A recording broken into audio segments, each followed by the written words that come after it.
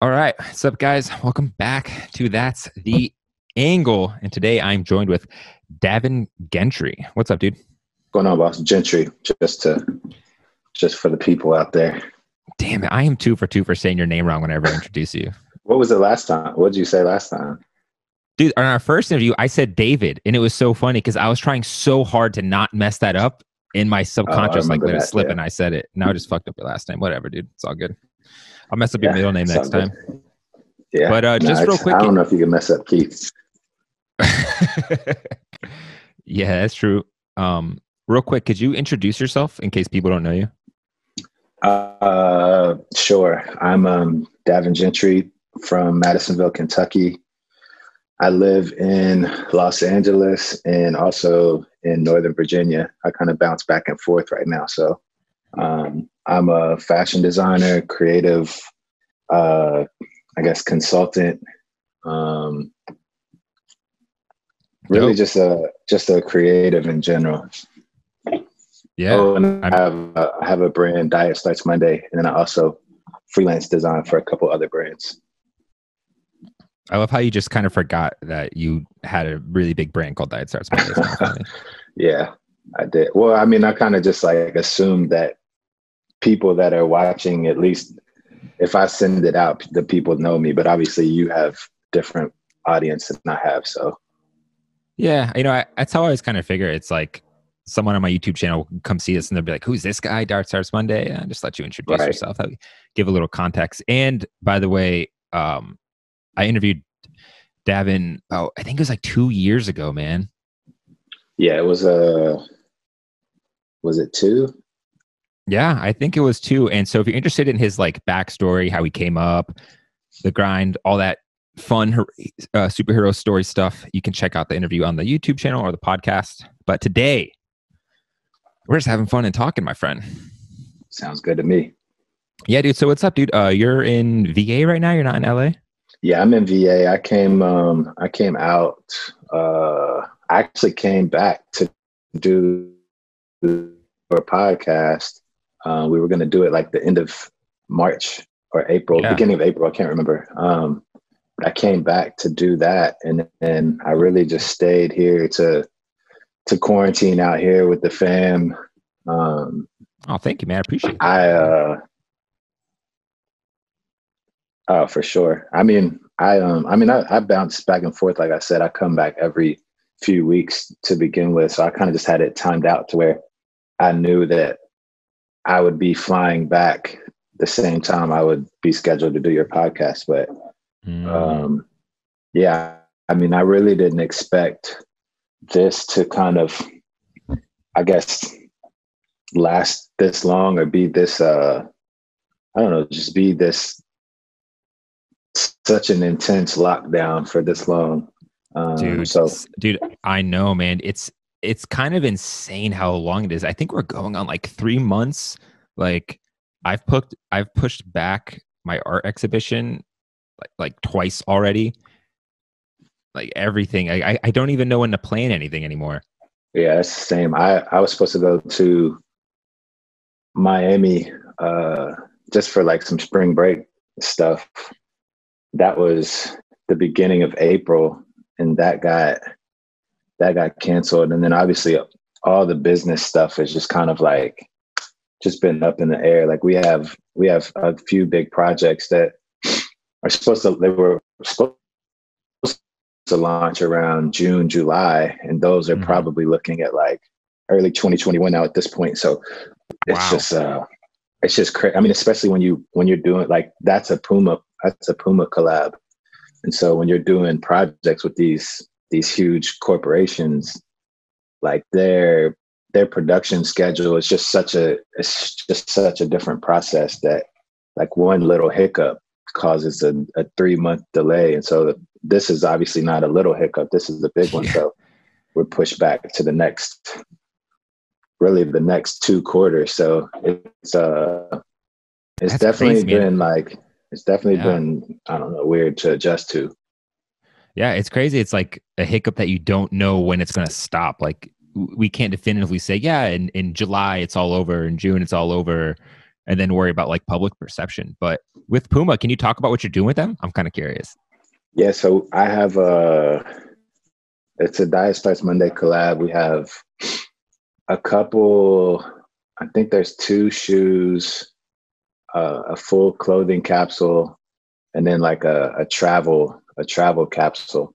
So like the whole thing is based around travel. Like the shoes are they're sneakers, but they're like comfortable, like sneakers that you would definitely want to put on to wear on the plane or whatever. The clothing is all kind of travel inspired, and then obviously the luggage. The luggage was like the most important component to the project.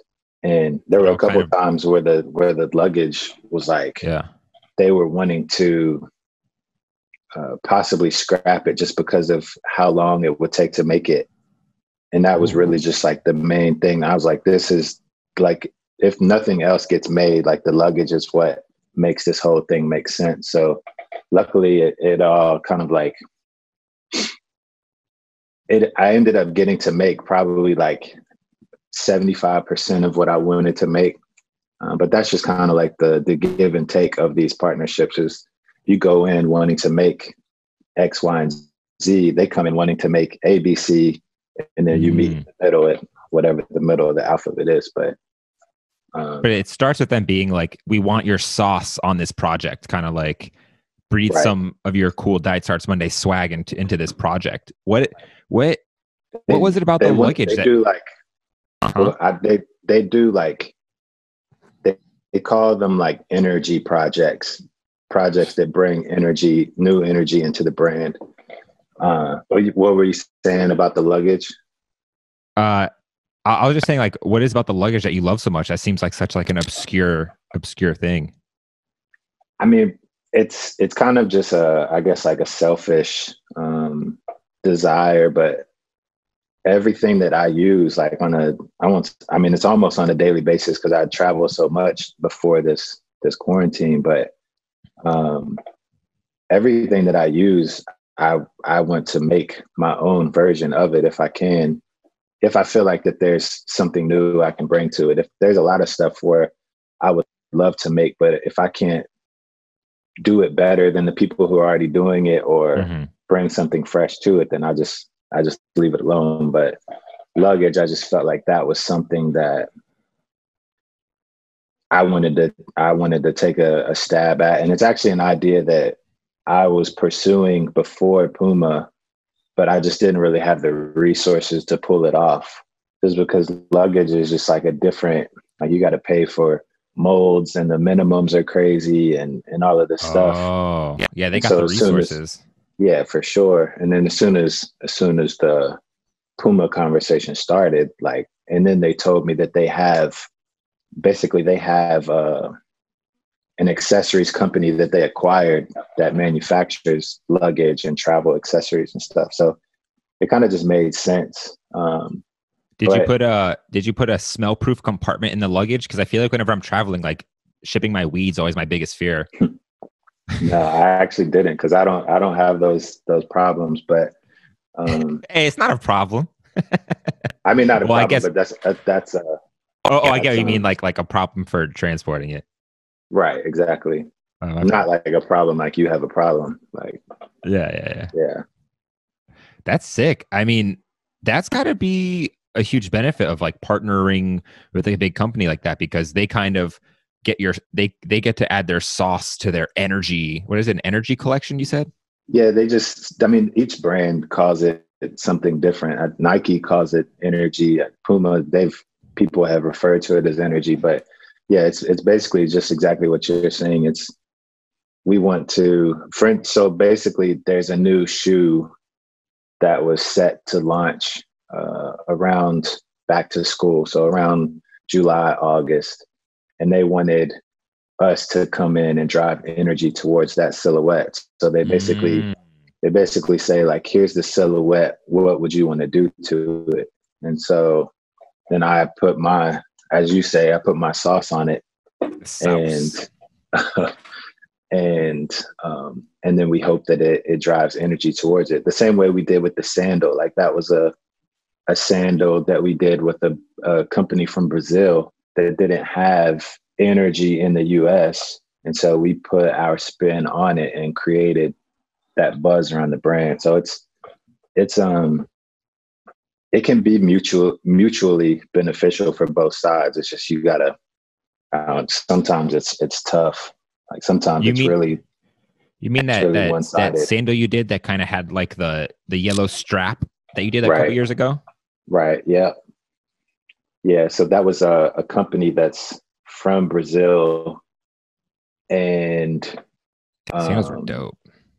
yeah, those were honestly, like, I've been reaching out to them trying to pursue part two of that collab, but a lot of the people that we worked with on that project have since gone on to different companies, and it hasn't really led anywhere. But I mean, that's a like sandal is like a flip flop, a slide, a sandal, like whatever you want to call it. But that's a summer staple.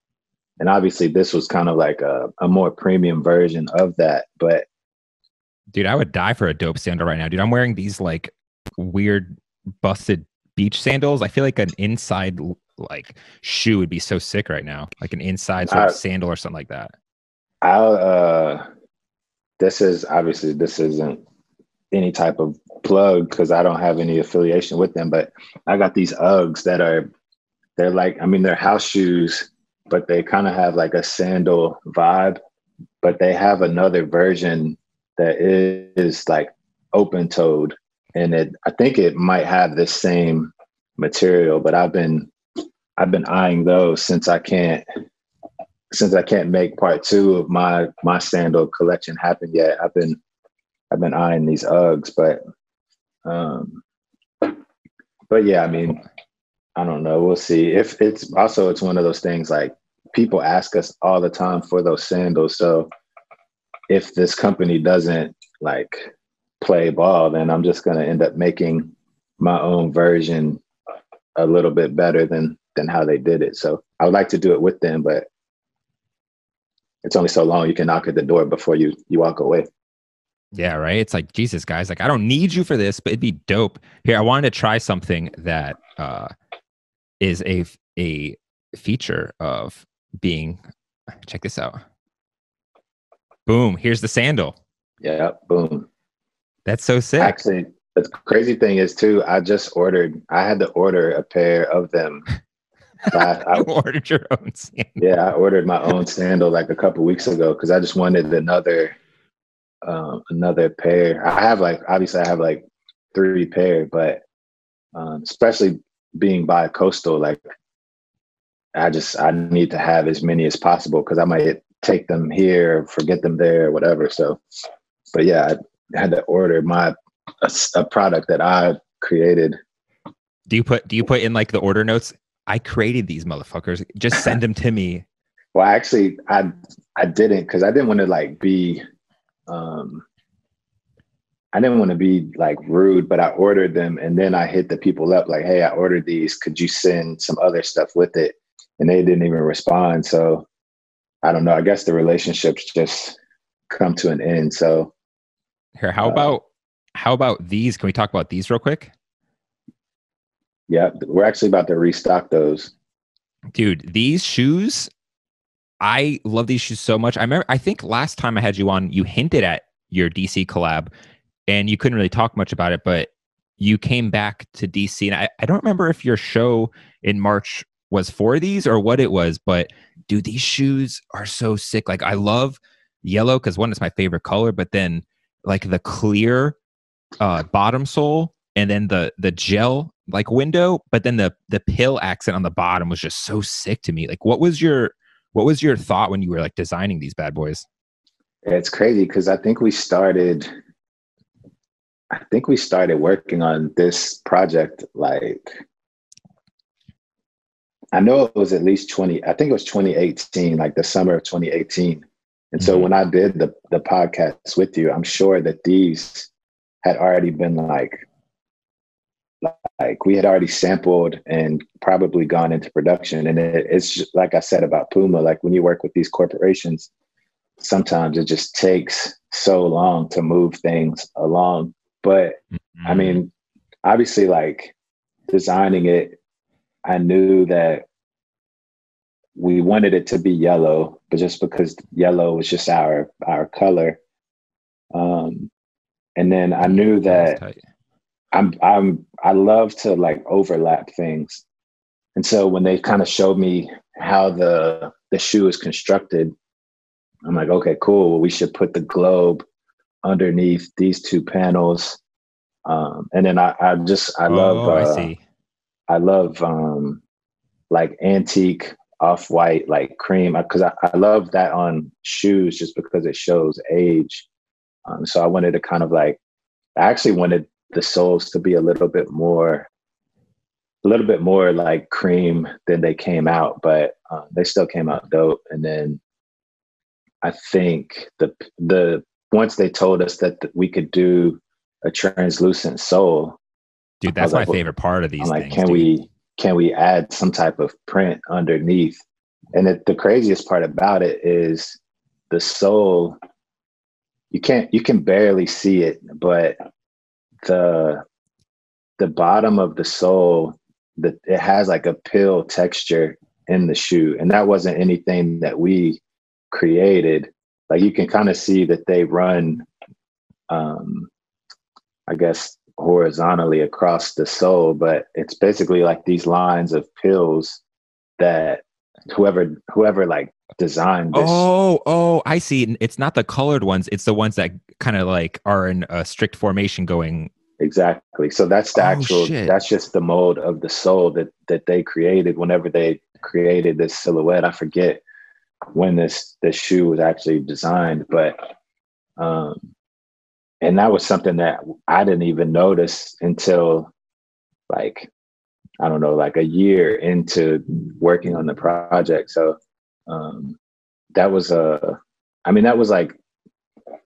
like a passion project for me, because I mean, nobody else on our team other than Tyler used to skate, but me and Tyler both kind of grew up skating. So it was some people that we knew who used to work at ASICS, and they had been supporters of Premium, my old brand. They had been supporters of that, and then they left ASICS and went to another brand. And when they went to that brand, we were working on a collaboration with them. And then they left that brand and came to DC, and we kind of like picked back up and just started working on that shoe with them. And so that was kind of like, I mean, realistically, it was like a collab that was like 4 years, and it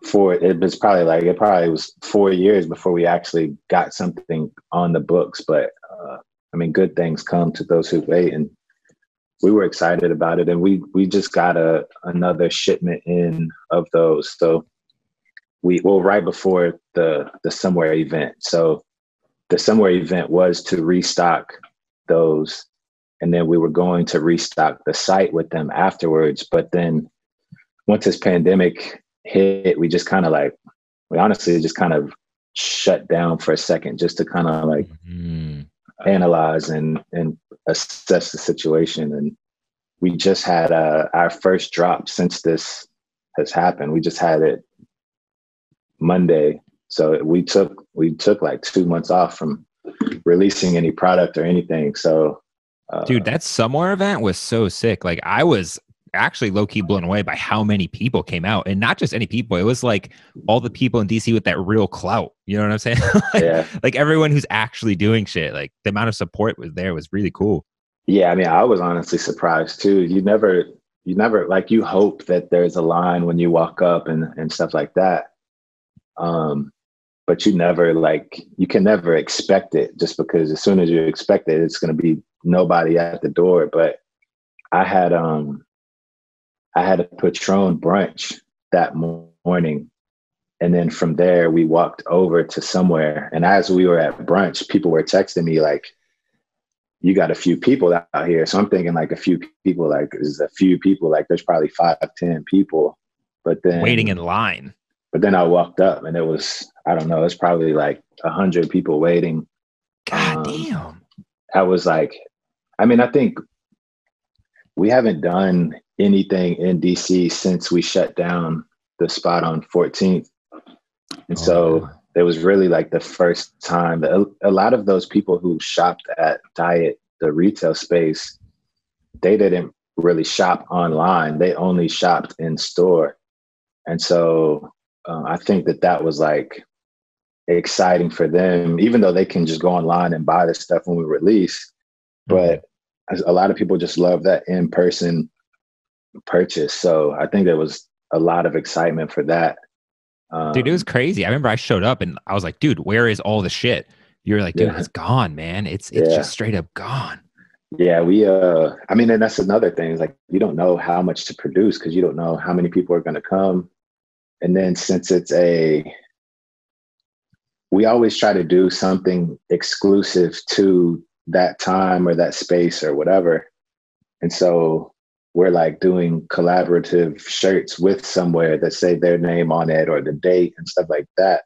And when you put a timestamp on those products, sometimes it's hard to move them later on. Like if, say we made 1,000 shirts and only 200 people came and we have 800 shirts left, to say somewhere, like it's not guaranteed that our customer is going to want a shirt with somewhere on it if they don't know about the store and stuff like that. But I think it's pretty cool. I think it's pretty cool to have that kind of relic stuff, especially someone like yourself who's like, you're not going to stop making stuff anytime soon. So it's like, even if you had it left over, it's kind of sweet to have this like weird dead stock or like the relics of something that happened. Because I feel like for someone like you at this point, the fact that you think that someone isn't going, that people aren't going to come or that like you're not going to sell out is kind of funny to me. Like you casually talk about your Puma collab and your Patron shit. And it's just like, Davin, do you realize like, bro, people are going to come, man. Like people are going to. Well, no, yeah, but it's also just like, I think that I'm also just, I don't know. It's not a cocky or humble argument. It's, I think, just cautious. Like I'm cautious with how we spend. Because there's been a lot of times where I've over purchased for things. Like I remember putting like $30,000 into product for a pop-up that we did at Union Market. This was for premium in 2016, and the overall project to do that event was probably like $60,000 production for renting the space and security and caterers and all of this stuff. So $60,000. And I think, I don't know if I mentioned this on the last podcast, but we had a blizzard in DC where we got like 38 inches of snow or 36 inches of snow in the middle of me spending $60,000 on this production. And so we ended up, did talk about that. Yeah. We ended up making like $10K back at the event. And so since then, it's like, I'm kind of scarred to where I'm just ultra cautious. And a lot of the times I probably shoot Diet in the foot because I'm leaving a lot of money on the table, but I'm just super cautious to where I don't want to be like stuck with a lot of excess stuff, which like you said, like, yeah, you can always sell it later or have a sale and try to like break even or whatever. But I'm just kind of to the point where like I have an understanding of how much to produce that's just enough. It might be just too little to where it just sells out and some people leave unhappy. It's tight, though. It is, but there's also, since our product is kind of sometimes hard to get online. And so whenever somebody like strikes out so many times on a product, eventually they're going to give up if they can't get it. So you have to toe that line of like really keeping it exclusive, but then satisfying the people just enough. it's a tough tug of war. Yeah, I mean, I can see like a scarcity in these days. I feel like with especially like streetwear culture, it's like what makes your brand more hype or more lit because you don't have it. But then at the Right. same time, like I really wish I had a Diet Starts Monday shirt because I would be wearing it right now, like Right. 100%. Like I Right. look at your shirts and I'm like, dude, I already know that's gonna be my favorite shirt. But Yeah, you you actually know, you comment a lot like, man, the wash on this is so perfect, or whatever the case may be. I gotta dude, get you I gotta get you you some opened stuff. you opened up my eyes on that, dude. On that first podcast when I asked you about it, you like really broke it down, talking about like how much work you put into like not just doing something easy like having like a blank tee and putting a graphic on it, but like putting that time to make sure that like it's like the perfect fade of black, or that it's like perfectly worn, or you know, those like little details that. And since you told me that, it just kind of like blew my mind open to now where I look at other people's streetwear and other people's shirts, and I'm like, you could have done more, bro. You Yeah. slacking. Like, I mean, and that's I'm I'm like the opposite end of that spectrum where there's brands who are brands that sell t-shirts for $200 $300, and they're putting the same amount of work and cost into their shirts as what I am, but then we're selling ours for 72. I'm one of those people who, like, regardless of how much we're going to sell it for, like, I want to make it the best version of that I can, which isn't always the best, like, for the business. Like, if we're selling for 72, we should really be having a shirt that costs, I don't know, $16 or something like that. But damn. really less than 16. But our shirts are costing us double that. So, but it's because, like, I remember when I first got into fashion, like, I don't know, high school days, and buying a shirt from a brand or whatever, and then washing it, and you might get like a couple more wears out of it, but by the time like you've washed it 4 or 5 times, it's either like super thin or it shrunk too much or whatever. Man, And that's the so worst.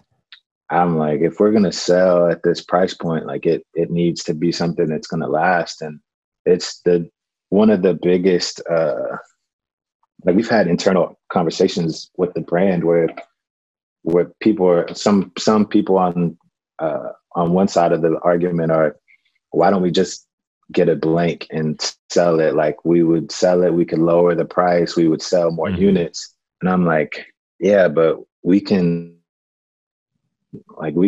do this with our cut and sew tees as well. It's just, so I mean, there's a couple of us, but I've been one of the main advocates who really preach, like, I don't want to go the blank route. I want to make the product as best as I can, because it's those conversations where people come up to me at an event and they're like, your shirts fit me better than any shirt I have. Like, That's I've everything had right this there. shirt for 3 years, and right. And so I think that's part of the reasoning behind it too, is like, that's the reward for that extra oomph that we put into it. Like, that's the payback, is those people coming up and appreciating it and saying, like, man, this wash was perfect. Like, when I washed it didn't shrink. Like, the fade is amazing. Like, the print looks like it came from the 90s. Like, I work really hard to try to recreate that vintage look and feel, because that's where I grew up. Like, those are the shirts that I saw. Like, I saw, like, And those are the best shirts to wear. Like I a nice vintage black tee that just fits so nice. And dude, you're like the master of the vintage black wash.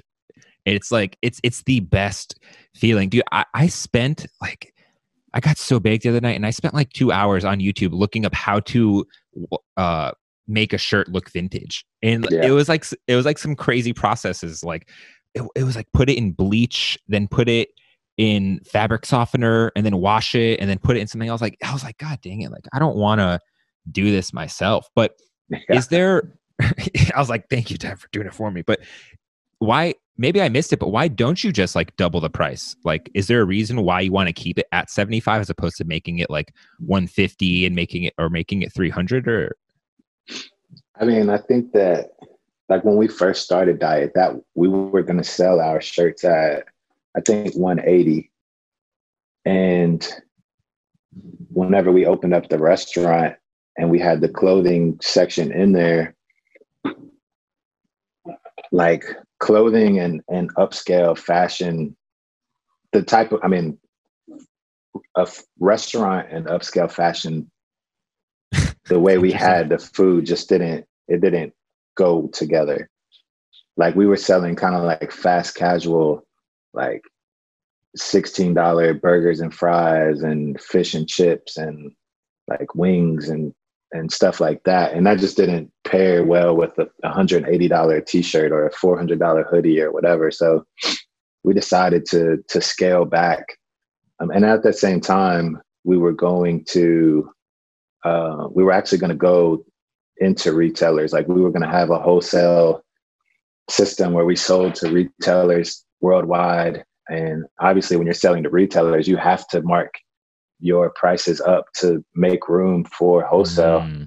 Profit margin and stuff and everything. Right. So like if a store sells their shirt for 100, they're getting it for at least 50 or less.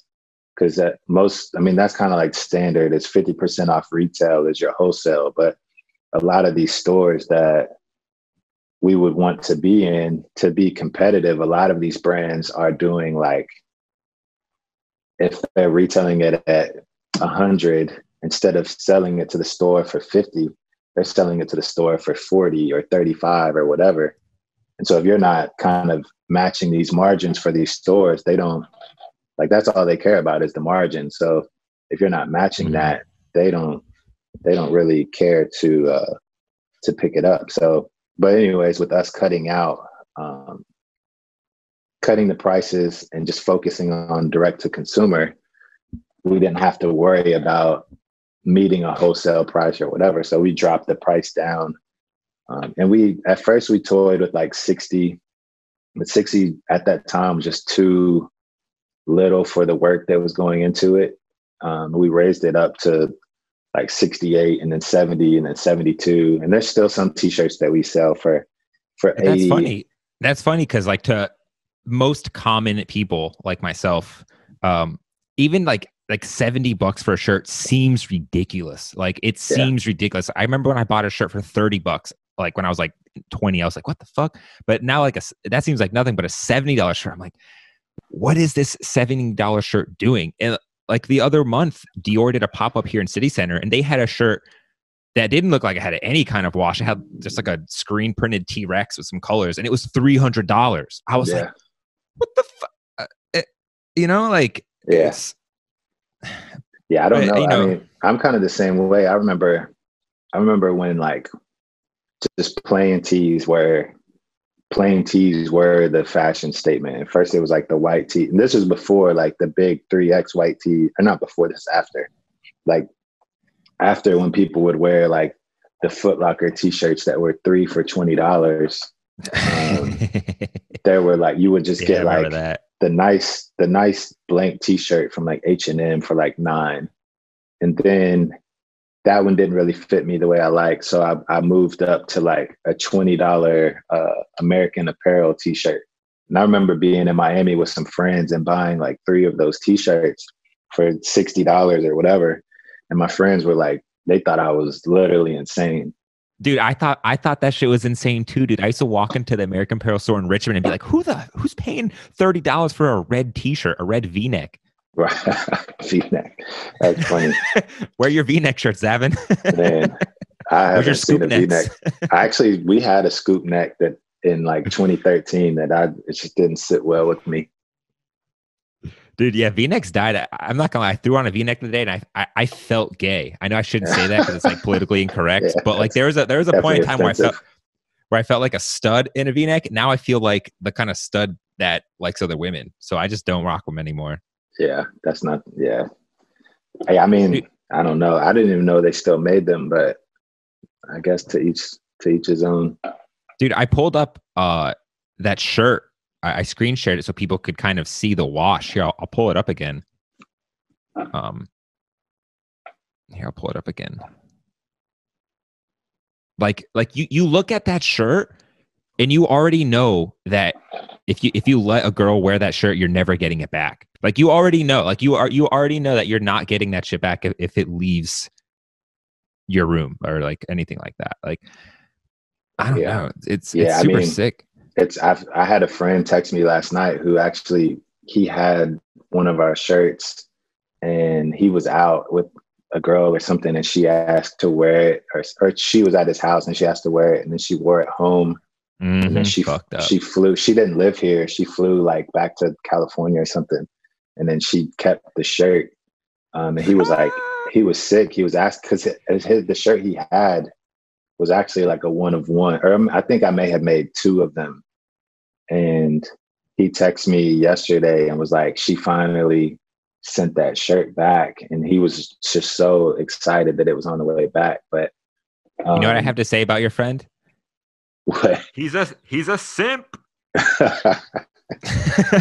But yeah.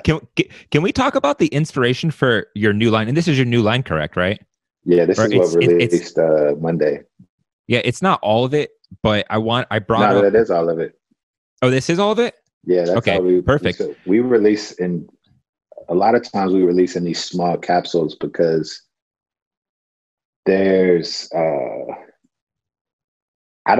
the same way I do want there to be like some exclusivity and not everybody can get everything, but I also don't want to overwhelm the consumer.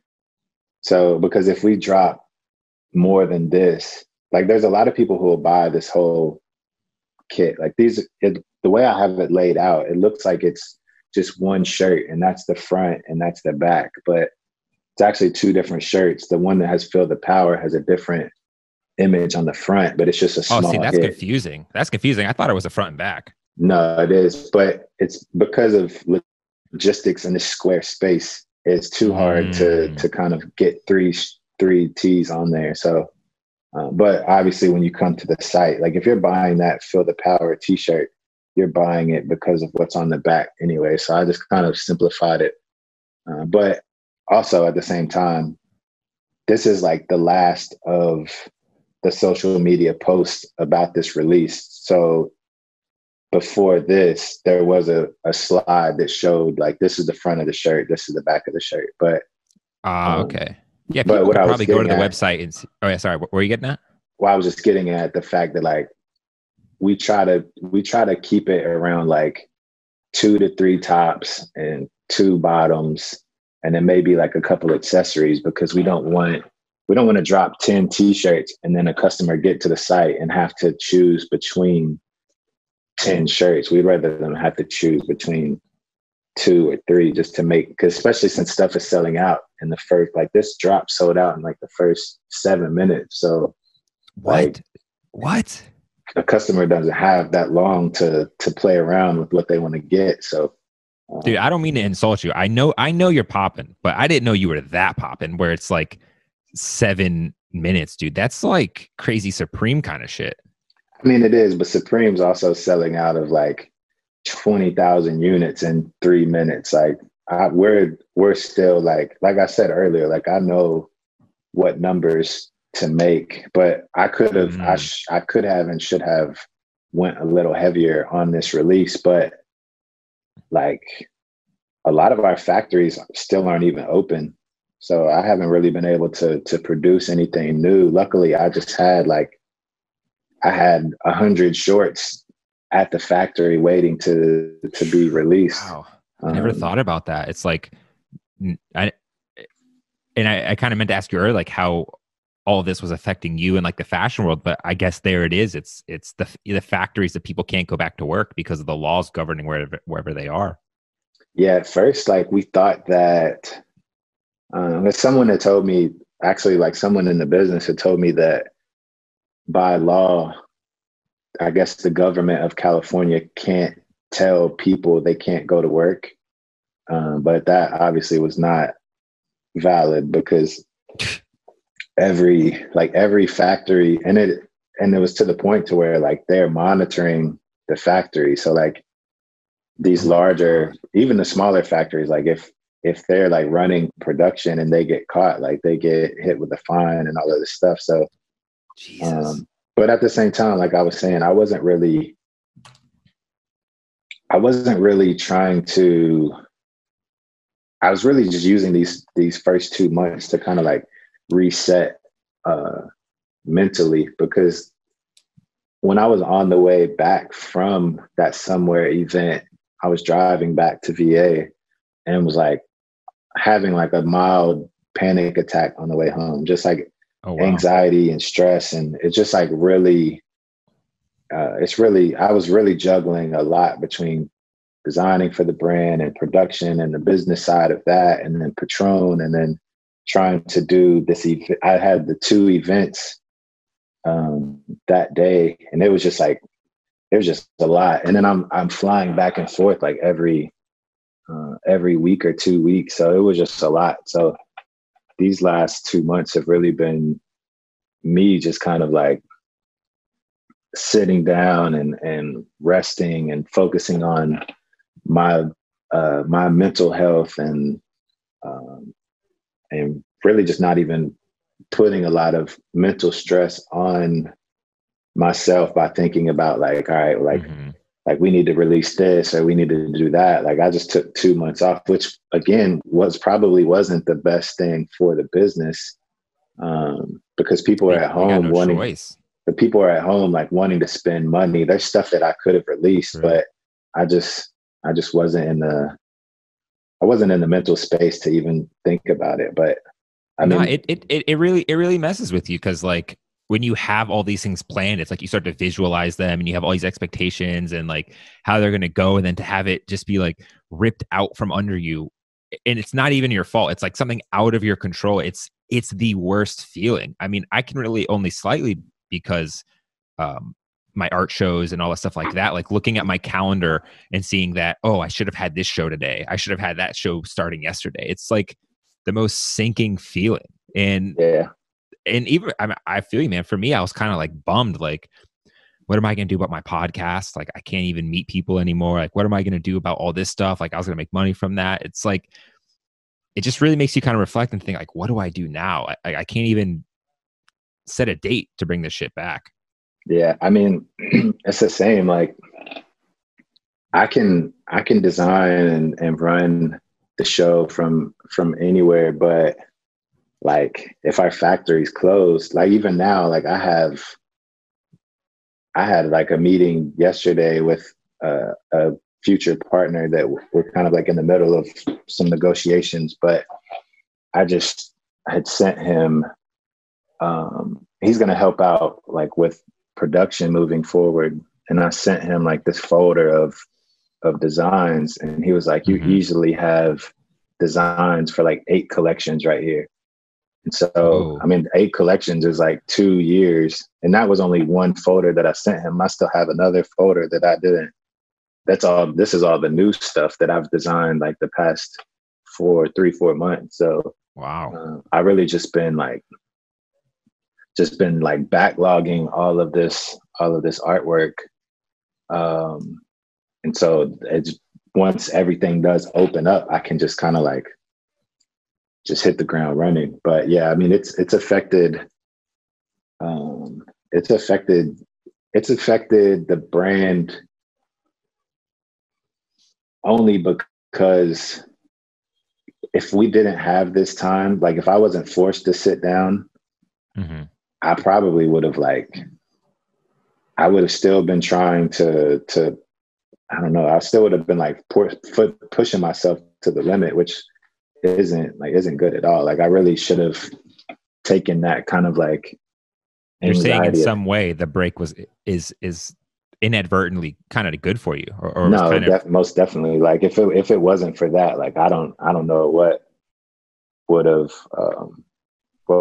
happened, because I've had like a couple of those like over the course of these last 10 years of doing this, like literally like 2 or 3 where it's just been so much on me that I've been like just like on the verge of like just like breaking.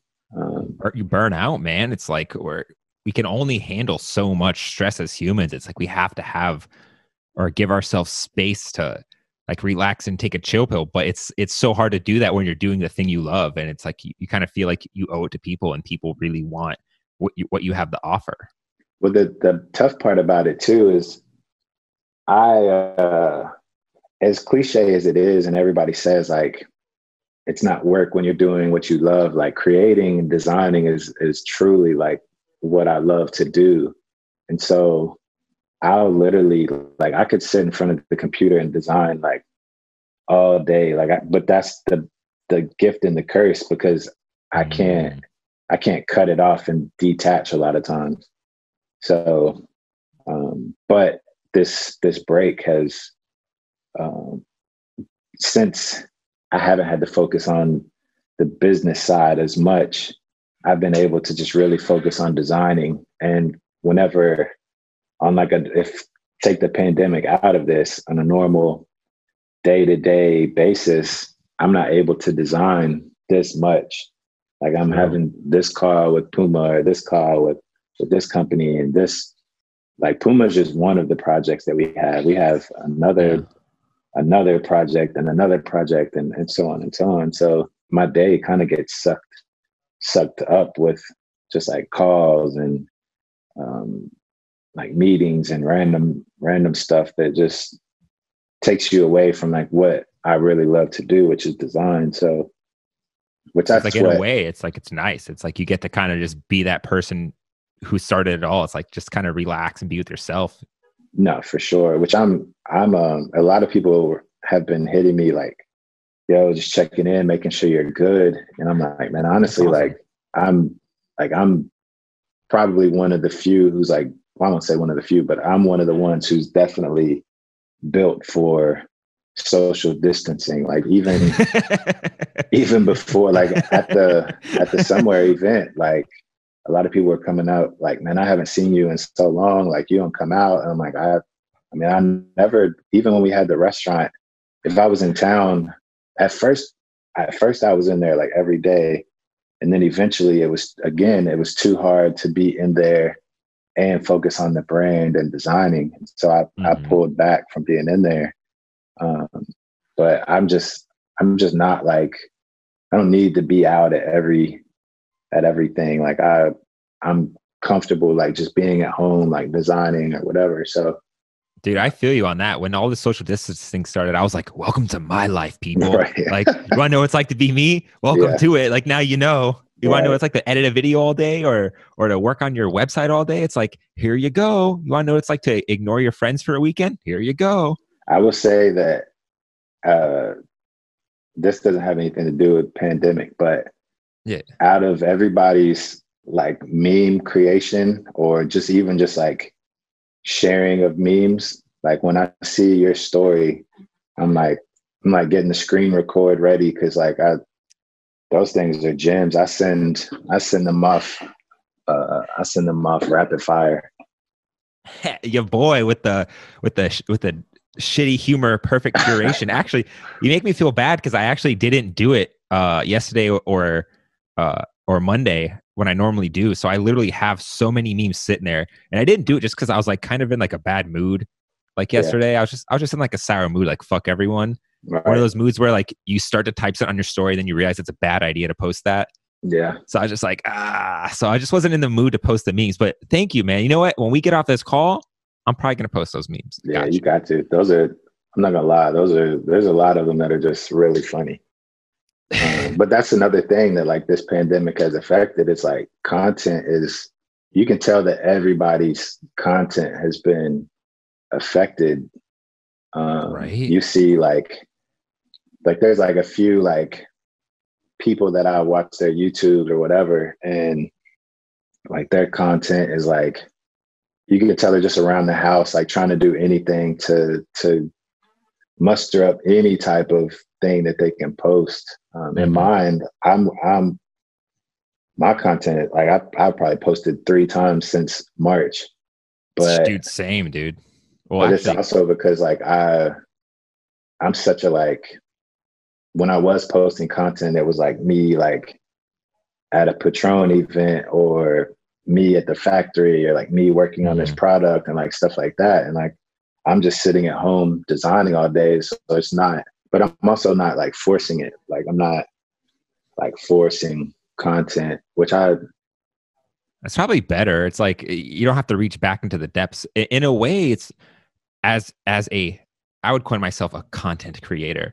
In a way, I was like super bummed out at the beginning of all this because I kind of feel like if I can't provide content, it makes me feel bad because it's something that I really enjoy doing. And so the fact that I couldn't do the podcast, the fact that I can't go to these art shows and document them anymore, I was like kind of getting sad about it. But then I also had the realization, I was like, in a way, it's kind of my job to like step up and provide content for people now. Like people need it now more than ever. And it's true because my YouTube has never been so popping. Like I'm so happy about it. And I kind of realized that like the break gave me a way to step back and kind of look at my brand and what I'm doing. And now I'm coming at it differently in a way that I think is a lot more professional and it's more refined. And I've noticed that my YouTube subs have been reflecting that. And like, yeah, it's the content game. And I just, for me, this time to have nothing to do and to like a kind of audit what I've been doing,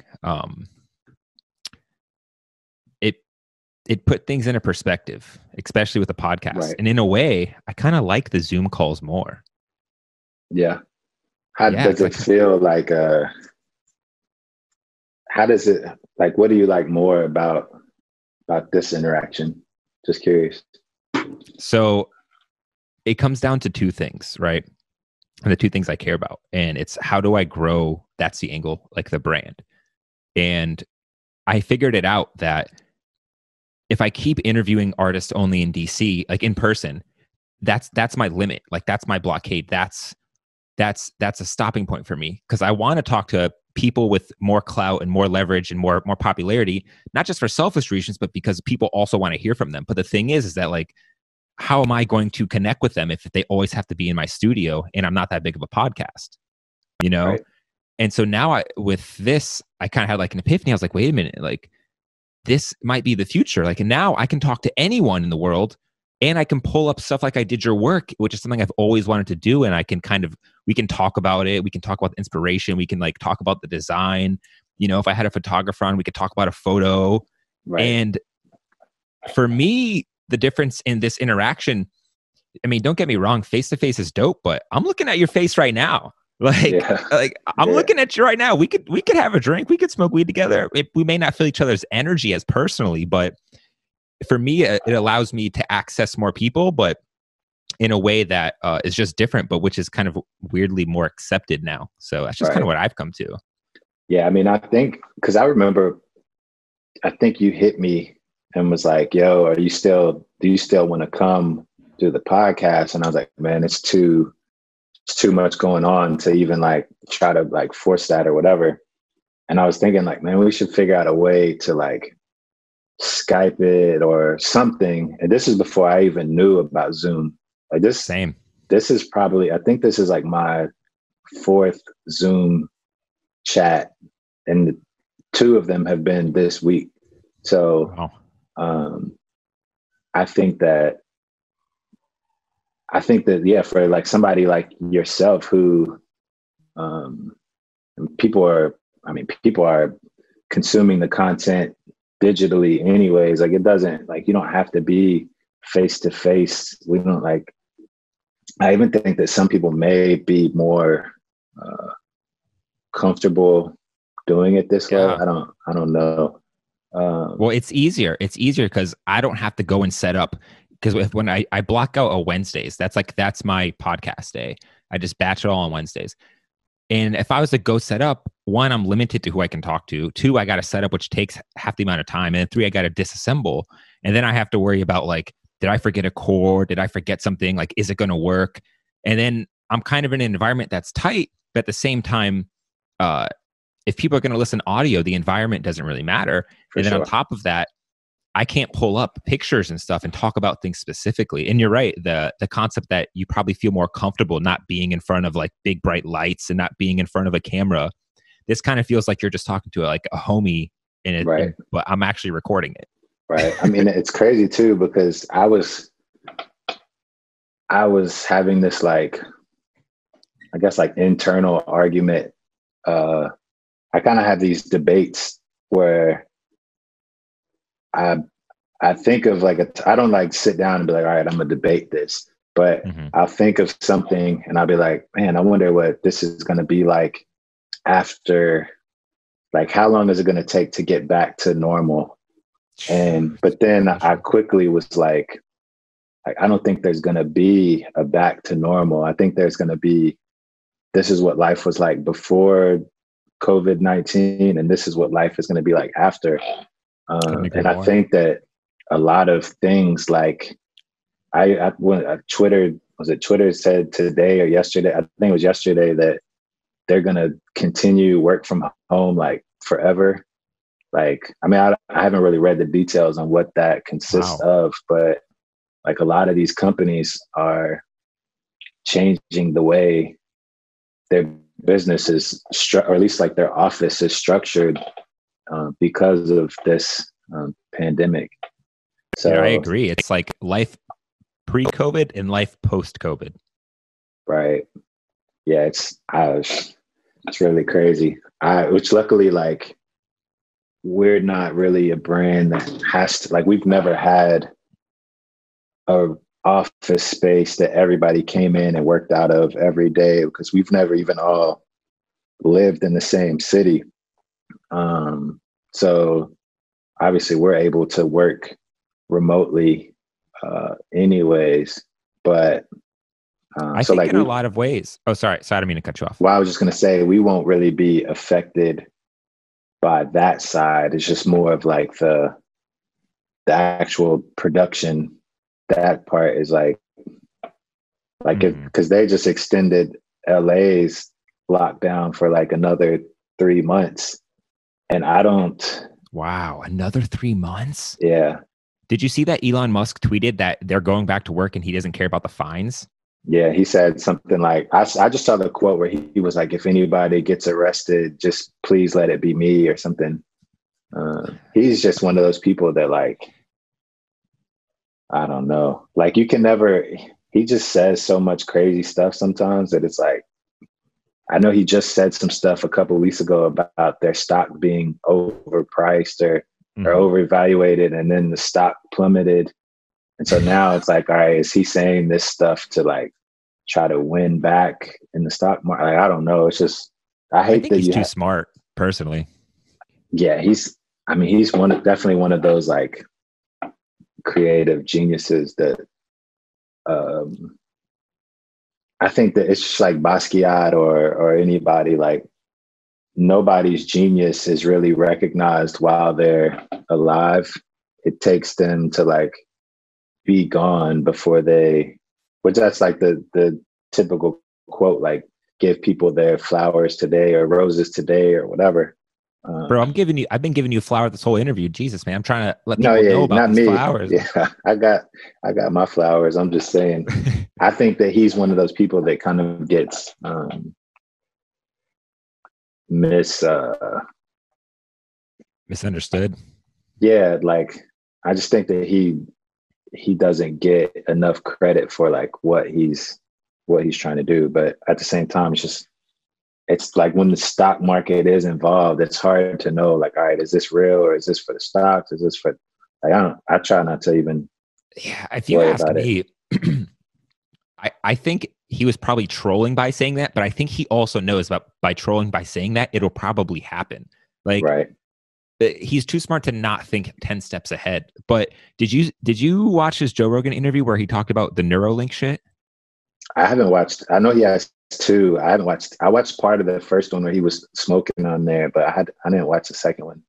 Dude, so he couldn't talk about it much on the first podcast, but on the second podcast, he talked about Neuralink. And essentially that's solving our bandwidth problem, our interface problem, because our bandwidth problem is we can think as fast as we want, but for us to communicate with technology, we only have two thumbs. So Right. that's a limited amount of speed problem. He broke down how NeuroNet is going to work, and basically, they carve out like maybe like a quarter size chunk of your skull. They implant this Bluetooth chip with neurons that go to specific parts of your brain, and from there, and like this is just the rudimentary. And so it'll start off by being like, you could fix nerve problems. So like your face, half your face doesn't work. They could solve that. Your legs don't work. They could solve that. You have a stutter. They could solve that by triggering certain nerves. But then he was also talking about how when it gets further, it'll affect how you interface with technology. So for instance, like you're designing in Adobe InDesign. Imagine you don't even have to use your hands. You just like think it and it's happening on your screen. Yeah, that's funny you say that, because I was talking to Tyler, who's one of my partners, and we were talking about a different project that we're working on, but I had this idea, and this is how a lot of our conversations go, where it's like, I'm trying to explain something to him, but I can't, I'm like, I see it in my head, but I can't communicate it verbally. That's it right there. So like, if I could literally just, and then a lot of times, even when I can communicate it verbally, a lot of people don't understand what they can't decipher. They can't decipher what my words mean. So yeah, that'll be, I mean, just like I was watching this documentary. Have you heard of Spaceship Earth? No, what's that? I don't even know what it is. That's the title of the documentary. It's on Hulu, but it's a documentary about this guy who's like really forward thinking. Like, this is back in like 60s, 70s. Mm-hmm. And he basically kind of like would host these like kind of workshop things or whatever. And he would gather people who were like-minded and like-minded forward thinkers or whatever. And he kind of built this like commune of people. And they would have like this ranch where they would just, I mean, it's very 1970s, like hippie kind of cult like ranch, but they would just sit around and like talk about ideas of like how to stop global warming and like, whoa, like what happens if we kill this planet, like where can we go before that, like how can we save it, like all of this stuff. And they're like traveling the world doing all of these workshops or whatever, and they end up raising money to start it's called Biosphere. And they basically want to, instead of basically taking a spaceship and going to Mars and figuring out how to like recreate life up there, they want to basically take this spaceship to Earth and figure out how to take all these species and plants and stuff like that and live inside this biosphere. And so they raised, like, they had one of the guys who was like, he was from like one of the top 4 like wealthiest families in the world. He basically funded this project, and they would travel around the world, and they would get like, they literally built this like this spherical structure that they would put like a rainforest in, and like gardens and animals and fish and like wildlife and like all of this stuff. And the people would live in there, and they would have to figure out how to basically how to keep these things alive. Would they shoot this? Were they going to shoot this into space, or is this no? That stay on Earth? Yeah, it would just stay on Earth. But the thing was to figure out like if they were able to. Because it wouldn't, like, say you were building a garden, like you wouldn't have the dirt from the actual Earth's core. This would be dirt that they basically put into this sphere. So they basically picked up things from Earth and transported it into this sphere, and they would try to recreate. Exactly. Like and a so new mini ecosystem. They called it Biosphere 2 because this was the first time it had come out, Biosphere 2. And they're like, well, where's Biosphere 1? And Biosphere 1 is the Earth. So they were basically recreating Earth in this biosphere. And what part of Earth did they put in the biosphere? Like, did they put like America, or did they put like California weather? Like, what was the...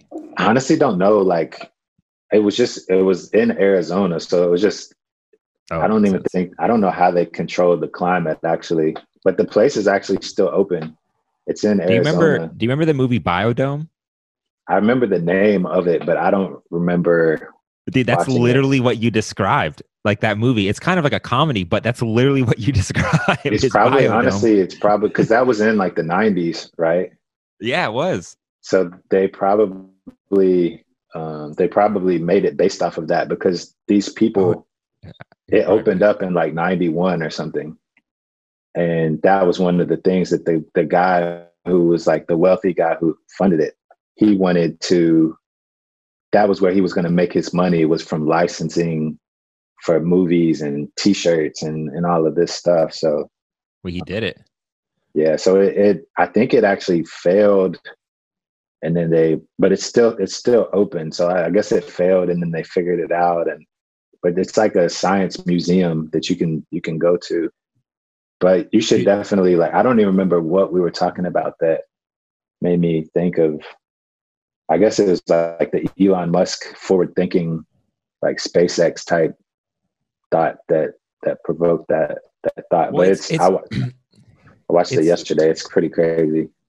It's interesting because in a lot of ways, you know, I don't want to put myself in the equation, but you are a forward thinker. Like, you're literally thinking ahead of time, like what's going to be cool and what's not. So for you to see another forward thinker, to me, the connection is like, in a way you can relate. So that's why you appreciate that forward thinking. For sure. I mean, and I just like when people do think outside the box, but like realistically, like some people have a lot of ideas that are outside the box, but they're just like, I don't know. But like when you can explain it and show like how it can work, and that's just like a whole different level of you're not just like throwing out a random idea, like you're throwing out an idea with a formula of how it can work. That's a whole different thing. And that's true. Even with this Puma project, before it got pushed back, I'd scrapped a couple of the items because I designed them like early 2019. Mm-hmm. And with the idea that they were going to come out in 2020, but by the time they were actually going to come out, to me, they were going to be dated. And so I scrapped those from production because I'm like, can I ask what like they were? It was like one was like a crossbody, like passport holder type thing. That when we travel, like I used to have one that I would wear a lot. And whenever you travel, it just makes it so like handy to have everything like on you, like, but in a cool way. But I was just like messenger bag style, smaller than that, really just big enough for like maybe a wallet, passport holder, phone, like just like a small, like 8-inch little pouch. But and they weren't executing it the way that they got the pouch right, but the actual like strap mechanism, they didn't get right. But having to like, especially like with comparing us to Puma, like that product that we released Monday, I like figured out what I wanted to release probably like a week or two before it came out. So I'm able to produce that quickly. Whereas you talk Puma, about the what I showed up on screen, the joggers that feel the power and stuff like that, right? So, but that's like with Puma, it's like I could design it today. We won't even see a sample of it for 6 months. Fuck, and then we'll have like one run at sampling, and then it'll take like another 8 months before production comes in. So it's like 14 months before like you get to see it. So you're not only am I having to think like, all right, is this a cool product, but is this going to be cool in 2 years? Like that's why don't you just build the infrastructure so you can make these kind of products yourself? Like, I'm probably asking that because you probably are working on it, but it makes me ask, like, I get working with Puma because it's fucking cool. It's working with Puma, but it seems like creatively it's such like a stopgap to have to wait so long to bring something to market. Like, are you thinking about how you can build your own factory, like your own infrastructure for these sort of things? I mean, so we have our own factory, but like to have a factory that can produce like hard plastic goods and stuff like that, that's a whole different thing. And anything clothing, I can, in clothing, bags, like stuff like that, I can produce. But also at the same time, it's like the same way they're wanting us to drive energy into this product or this brand. They're driving energy into our brand because they're dumping in the marketing budget for activations and stuff like that. So that's really like the give and the take. We come in, we drive energy to this product. They return the favor by driving energy into marketing behind the brand. So it's but it's also like once I actually do the designing, a lot of the hard work is done on our side. So I can really like I can design it 6 months ago and then not really have to like focus on it daily. Whereas if it's our factory and I'm having to make it, like the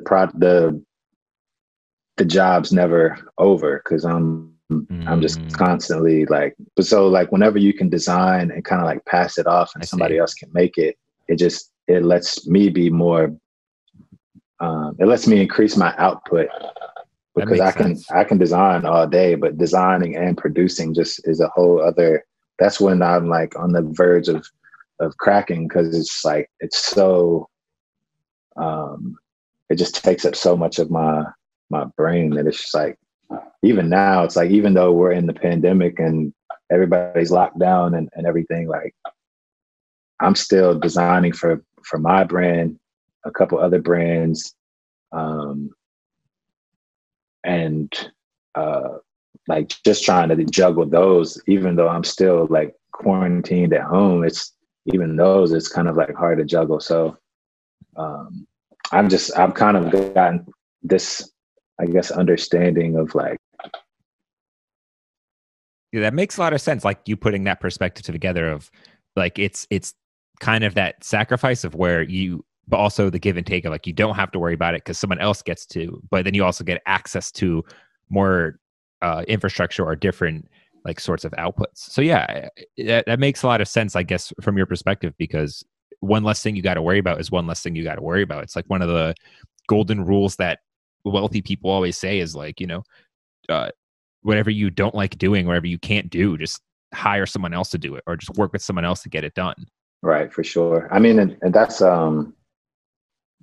just like, we've kind of had this phrase that we didn't come up with it, but it's just a phrase that's always like related to us, but it was not putting all of our eggs in one basket. And we've had instances where I've been so loyal to certain vendors or whatever that I'll just send them everything.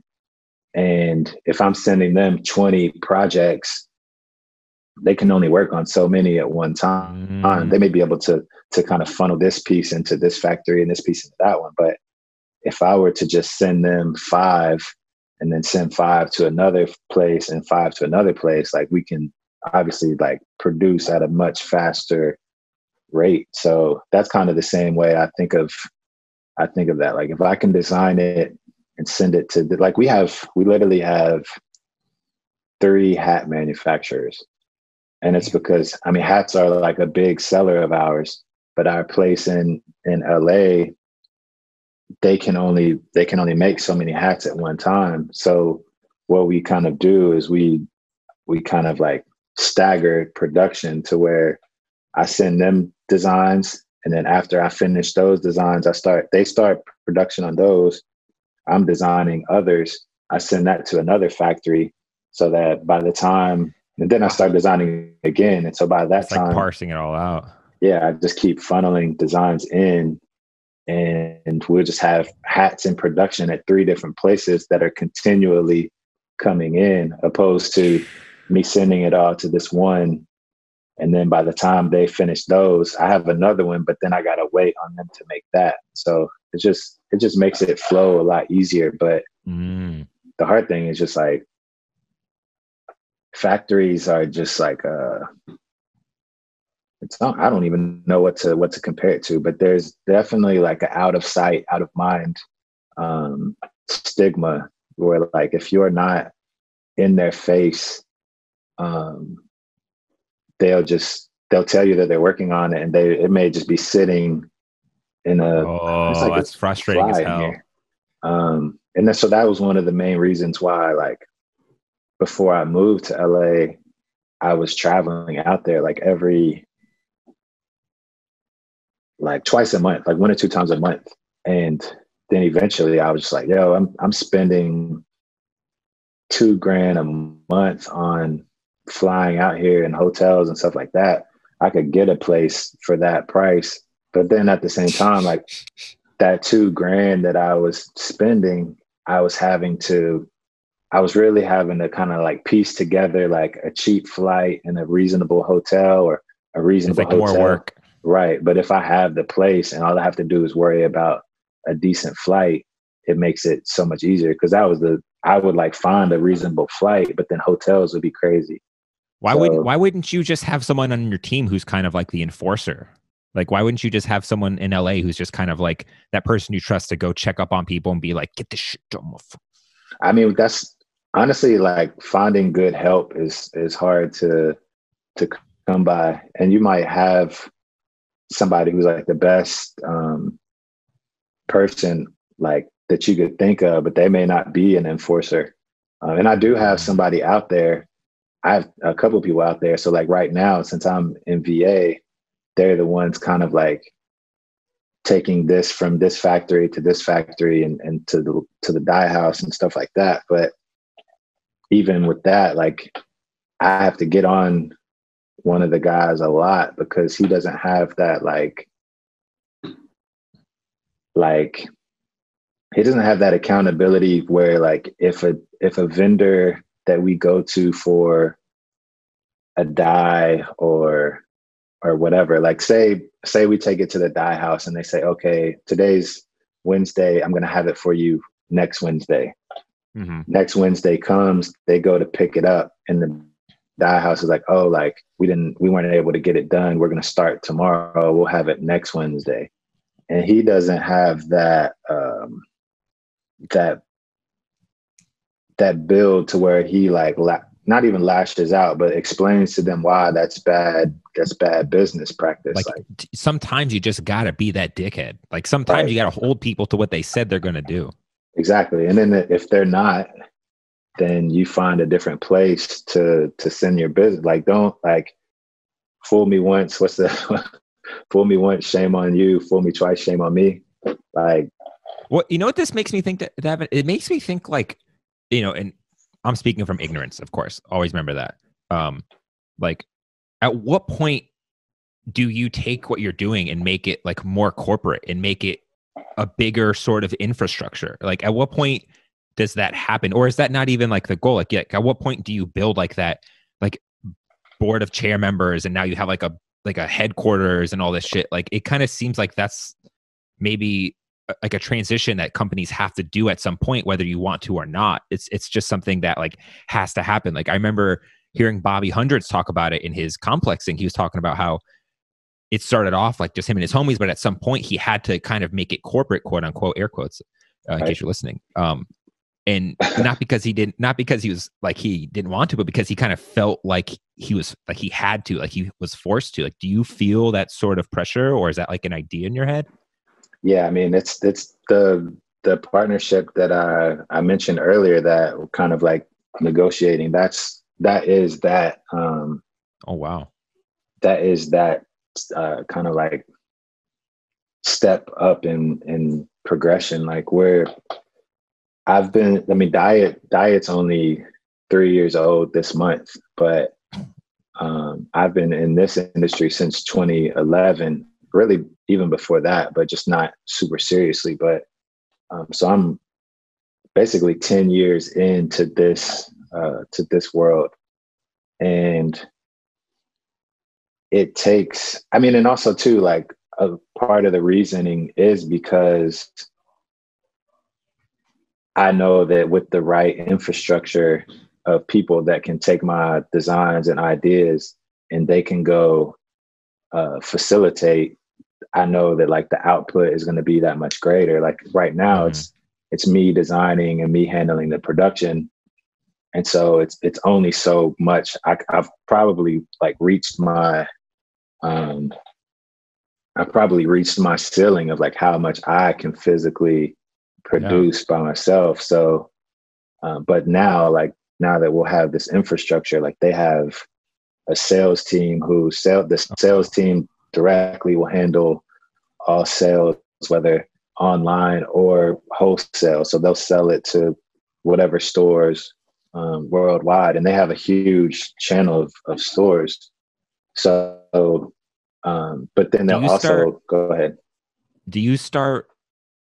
And this is just I'm just thinking from your, like, if I was in your shoes, do you start thinking about like protecting your brand at that point? Like, is that a worry in your mind? Like, you start thinking like, damn, like, will my brand go in a direction that I never wanted it to go if I do this? Like, yeah, I mean, will it go too mainstream and shit?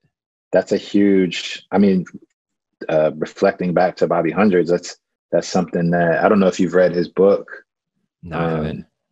But he's got a book called like This Is Not, I don't know if it's This Is Not a T-shirt or This Is Not a Book. He has like this thing where it's like, it's kind of like whatever it is, like the title is This Is Not That or whatever. But yeah.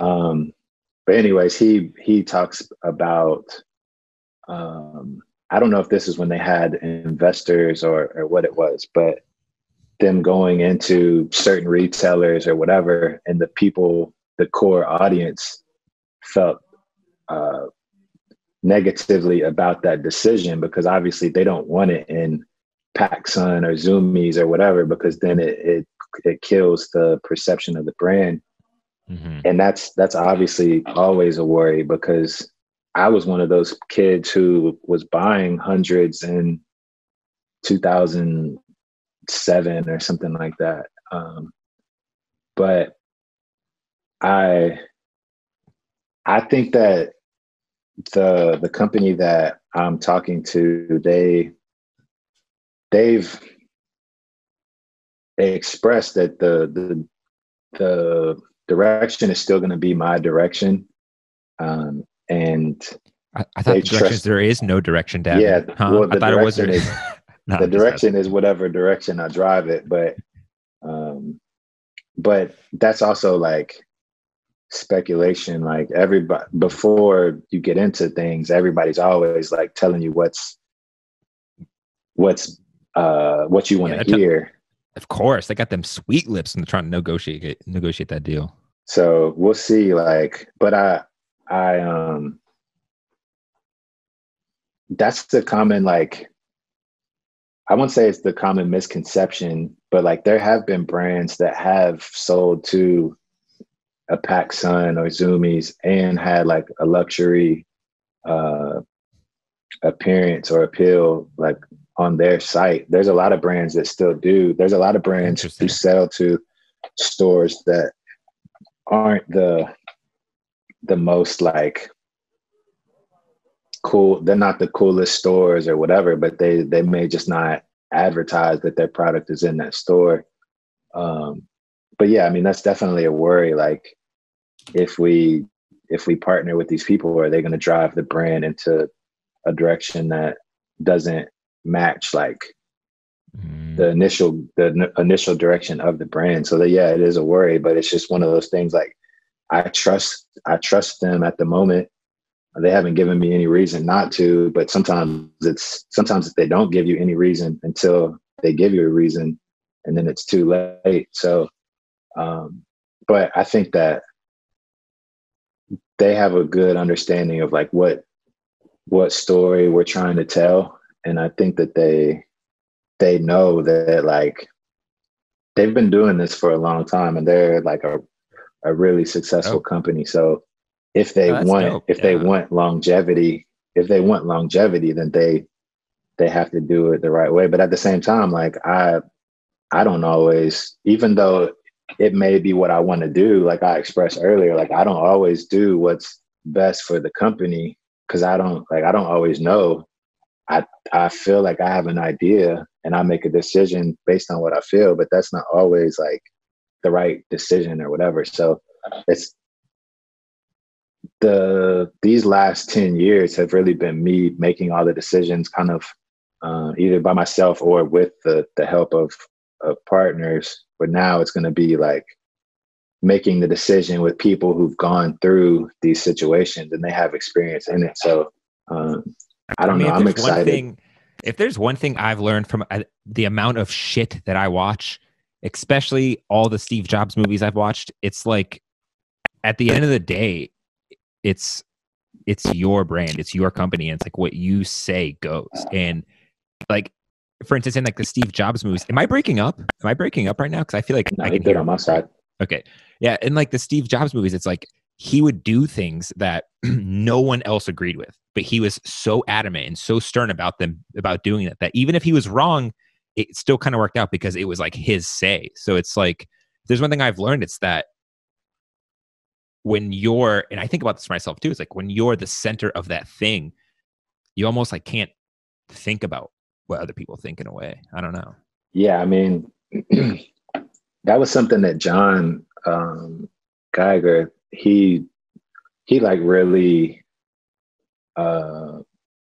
he kind of like gave me that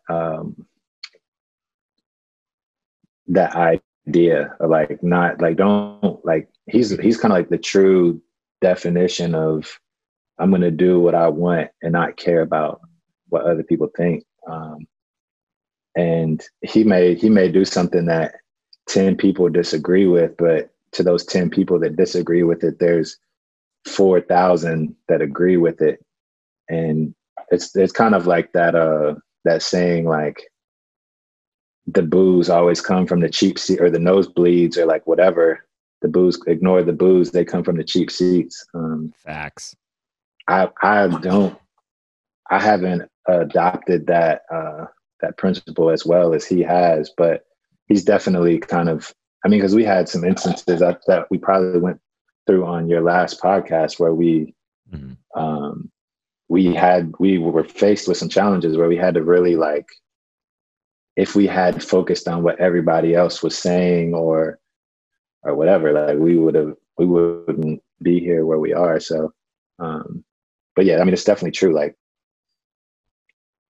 no matter who Apple brought in to try to replace Steve Jobs or whatever, like it was his direction and it was his company. So kind of like you said, like what he said went. So, but like I said, like I've always been kind of like the one that had to like put the decision on my back.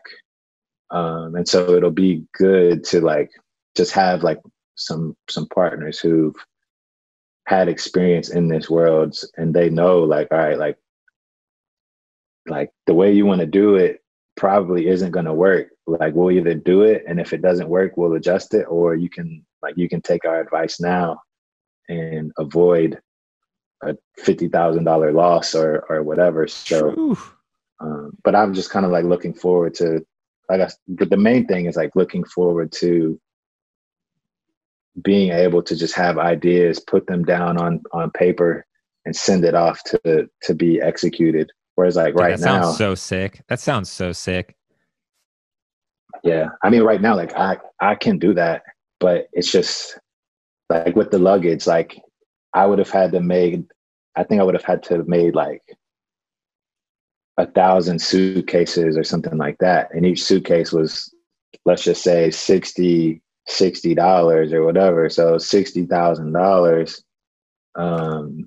Where like I can't just take $60,000 and go risk it on 1,000 suitcases when I may sell 100 suitcases. Like, it's not true. It's not that smart of an investment. So they're going to be there to tell me like we have the data that proves we can sell this product and this many of them. Let's put that money into that.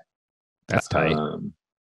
So I have way more ideas than I can physically execute. So like being able to just try to get all of those out. I feel you on that, man. Sometimes I wish I could shut the shit off. Yeah, same. But I don't know. I think that's one of the refreshing things about diet too, is that we've set up like a foundation that doesn't like box us into one type of product. Where you see like some brands who come out and they'll release a bike or jewelry or whatever, and it may or may not do that well. Like people may only want this one item from them, but like with us, we kind of came out the gate with skateboards and jewelry and candles and like and all of this stuff that really shows you like we're not just a t-shirt brand. Like we're a brand that offers more. So it makes me think of Chinatown Market, how they operate. Like you can't really pin them onto something. Yeah, they do. I mean, they do a ton of things. I mean, they're one of the brands that we kind of pay attention to, like just to get an idea of like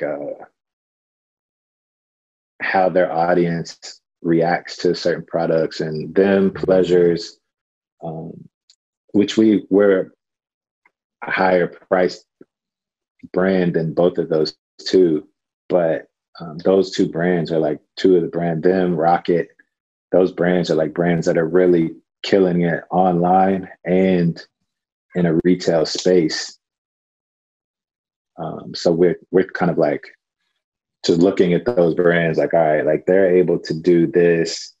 Like we're kind of in a similar ecosystem as far as like lower, even though like you said, our t-shirts are $70, like that's still a pretty expensive t-shirt to most people, but we're still lumped in this kind of like affordable fashion lane. So we definitely pay attention to see like what moves other brands are making, even though we may or may not agree with the move they made or whatever. Obviously, you have to. Yeah, it's still sick that you could look at Chinatown Market and be like, oh, they dropped the basketball. Let's see how people responded. They dropped like a set of trading cards. Like, let's see like how that stuff looks. Like, and so a lot of ways, like you can kind of learn just by looking at them. Yeah, I feel that. That's cool. I mean, that sounds pretty dope to me.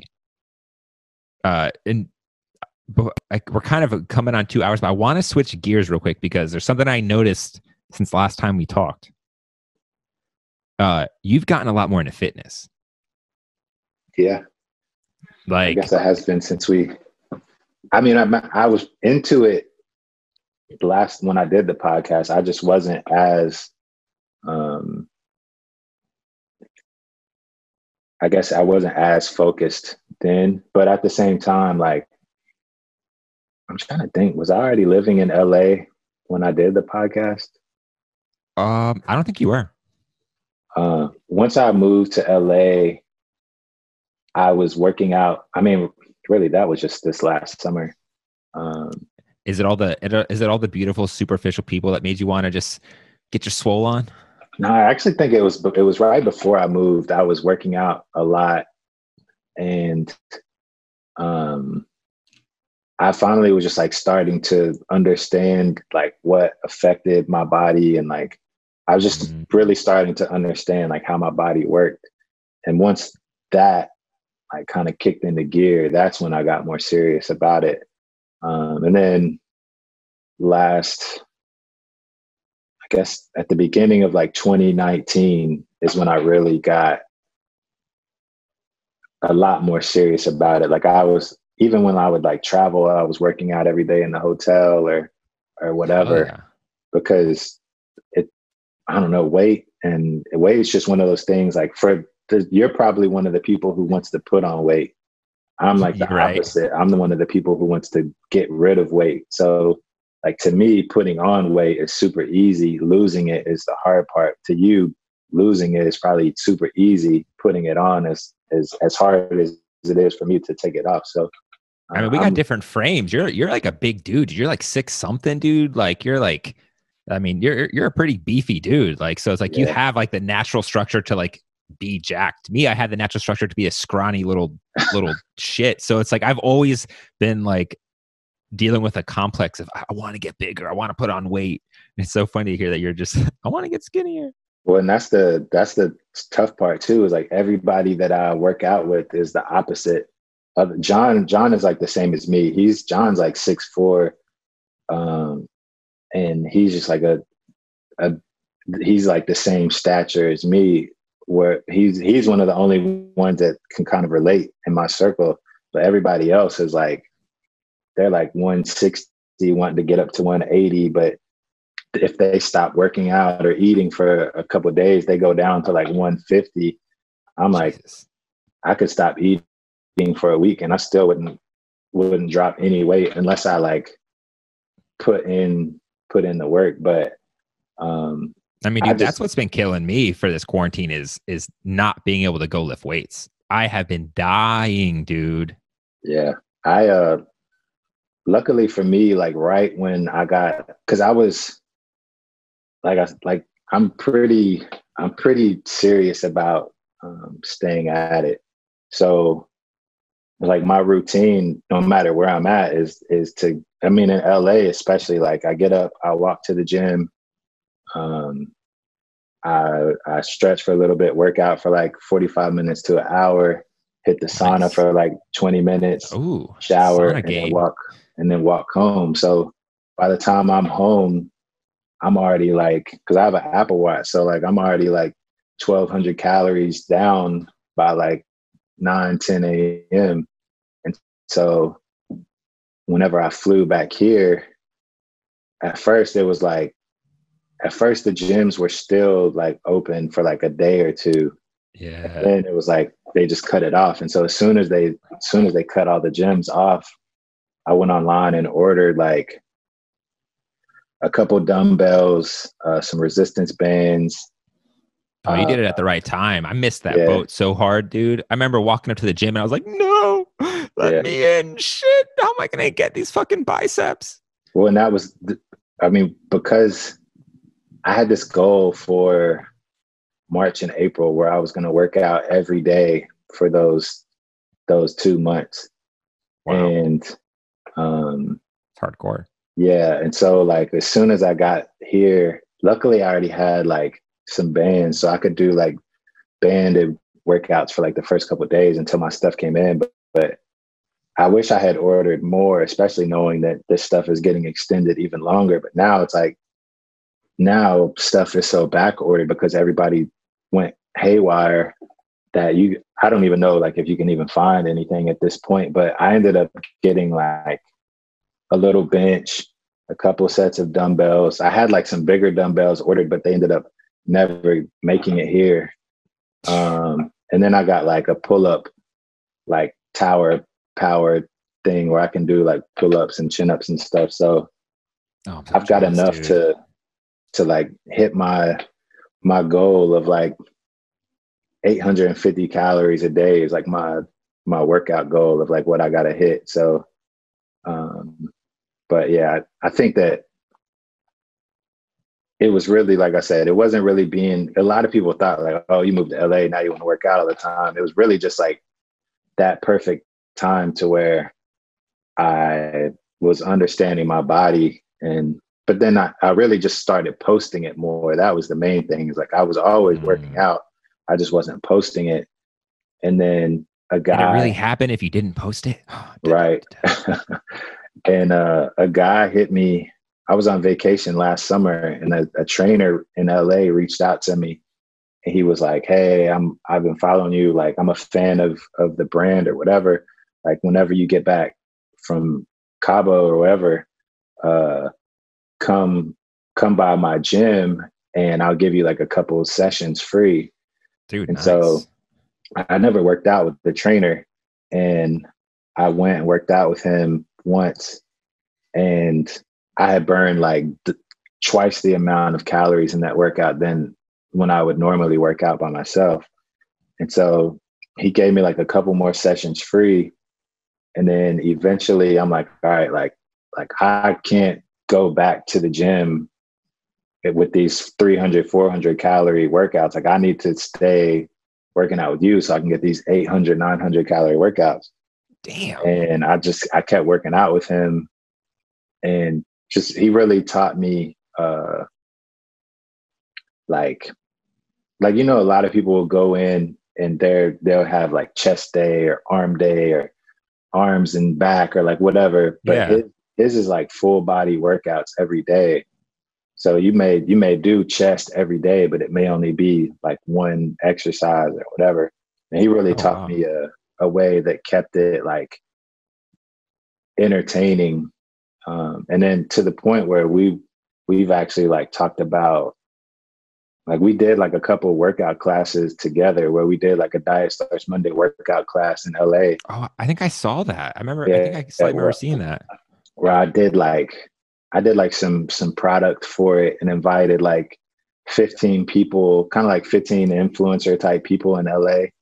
And they would come out for this workout, which is basically like a group version of his training. So he would lead the class and we would have product. And it's something that we're trying to grow into something a little bit bigger. But obviously since this virus in the world is kind of shut down, like we haven't been able to focus on it. But yeah, that's the main thing is God damn, dude, you can't even work out without starting a new project. Jesus. well, I'm just like, I always see like, I almost always find opportunity in something. And so It's a good I'm way to like, put it. man, this is because I post it. I'm like, man, this is dope. I post it and then I would see the reaction like, oh man, this is crazy. Like, I would love to come to this.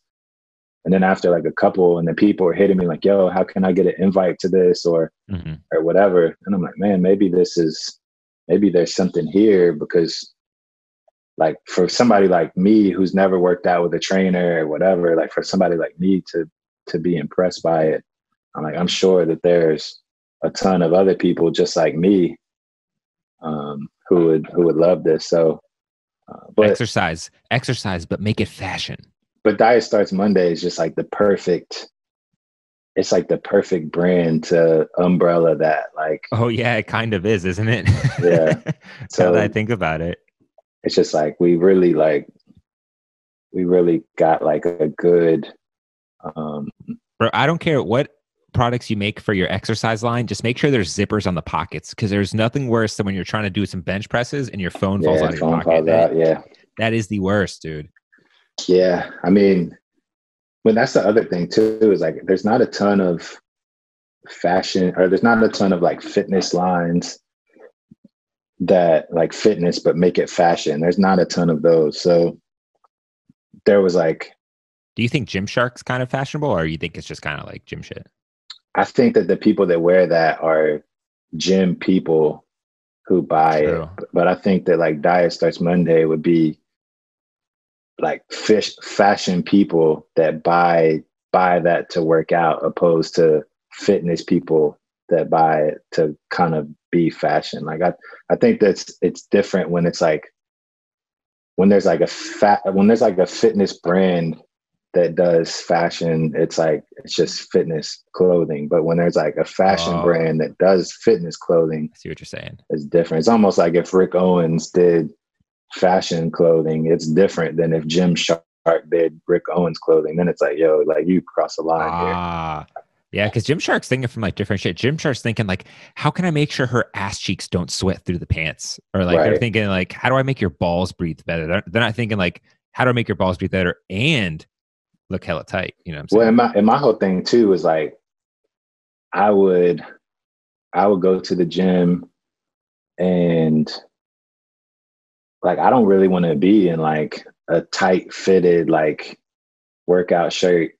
Like I still want to look like I would look walking on the street. I'm just in the gym working out, but in clothes that are still like performance clothes. So um I just Shoot, I we ain't working did out no $70 shirt. You got me messed up. no. But I mean, and we everything would obviously be like tailored to fit the market. Like there's a couple like running brands that do it where from like a fashionable stance, but I haven't seen too many like fashion brands do workout clothing. We did some in 2018 when we collabed with 5-4 and Grand AC.